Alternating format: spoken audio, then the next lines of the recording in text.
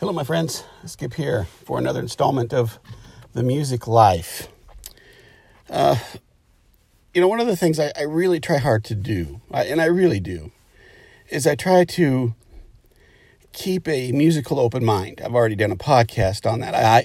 I truly believe that staying open to newer music or to music you may not be used to or to different genres of music is absolutely vital.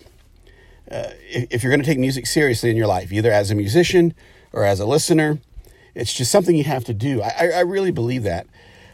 Now, if you listen to the same stuff you listened to when you were 16 and that's it, I'm glad you're listening to music. But I look at it this way, that there's a whole universe. And if all you stared at was the things you already know, you're missing a lot of stars. You're missing a lot of planets. You know what I'm saying? Now, having said that, and I've already done a podcast on being musically open-minded, but having said that, I want to talk about my favorite kind of music. And I want to talk about why it's my favorite kind of music. As I have shared in prior podcasts, I am a product of the 60s and 70s. The 80s, somewhat. But if I was to talk about, and I did talk about in a podcast, my musical DNA, it would be the 70s, most definitely. A loud guitar, a good driving beat.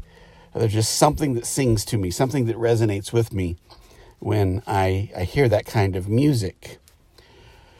For a long time, I went without sort of a musical home.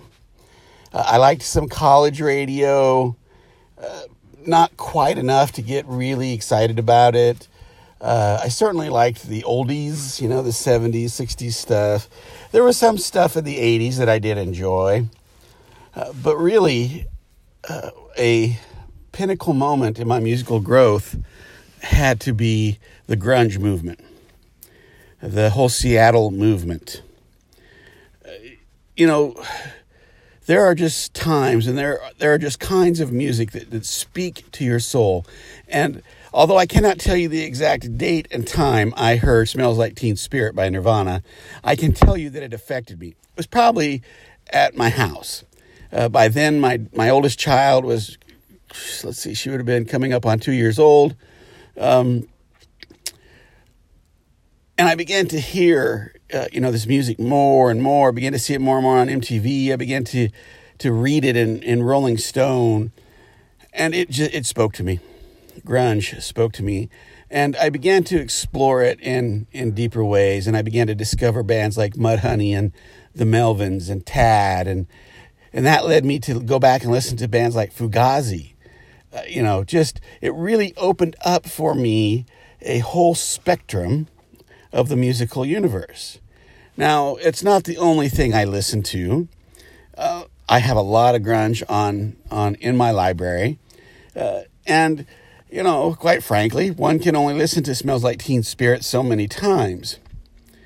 But I will tell you that music spoke to me in such a way that I can tell you that it saved me. Around that time, not long after, my first marriage ended. And I was in a very bad way. I was in a very sad way. And, it carried me through a really dark time in my life. It spoke to me. Probably not unlike the music that you love, how it speaks to you. Certainly, I think one could look at something like the blues and see that it's really speaking to human experience. Well, grunge spoke to my human experience. And I still love it. As I have shared with you, I play a little guitar. There was a time when I knew the entire album of Nevermind. I could play it. It's simple. It's melodic. The lyrics are fantastic. It really resonated with me. But what is just as important is that it opened up to me a whole universe of other music. And it still does. It still does. I still hear, those newer bands that are highly influenced by Nirvana. Sometimes there are bands that were influenced by Nirvana. You can't hear it, but I was watching an interview with Seth Avett of the Avett Brothers, and they're sort of a alternative bluegrass band, country bluegrass. They're kind of hard to get a beat on. And he was very explicit about the fact that he was highly influenced by Kurt Cobain. And when you hear their music, although it sounds nothing at all like Nirvana, what you hear is a sense of melody that Kurt brought to his music. So grunge is a very important thing. And I want to talk briefly, I don't have a lot of time, but I want to talk briefly about, its origins and where it has come from. That movement, that whole Seattle movement went under the radar for a very long time. Through the mid-'80s, there was percolating under Seattle and the surrounding towns this sort of music that was an amalgam, was very much a combined type of music. People taking heavy metal and psychedelic rock and the Beatles and bringing all this together.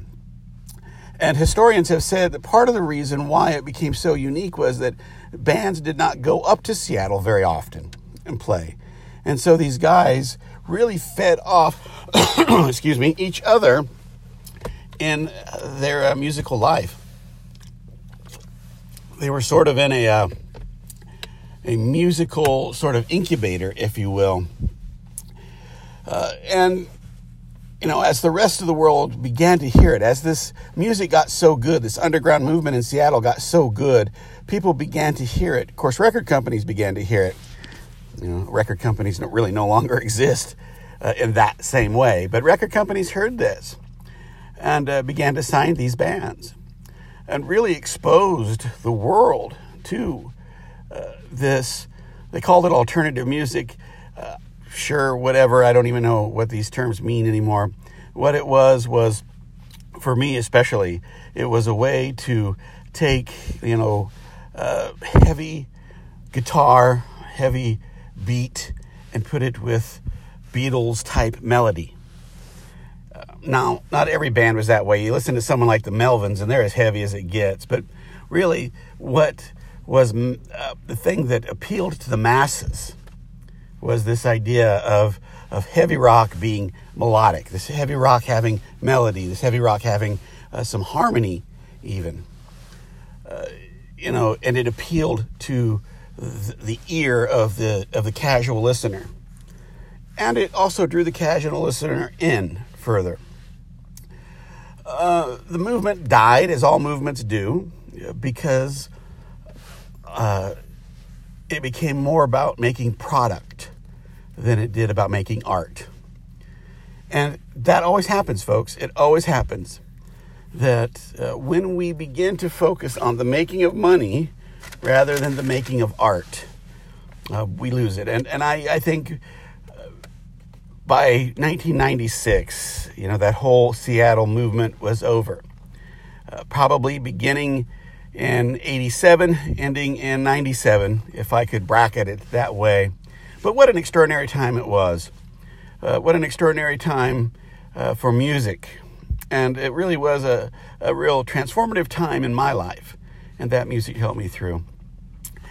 So I hope you enjoyed this very brief sort of explanation on grunge. And I hope that you shut this podcast off, and go listen to some Nirvana. Take care, my friends.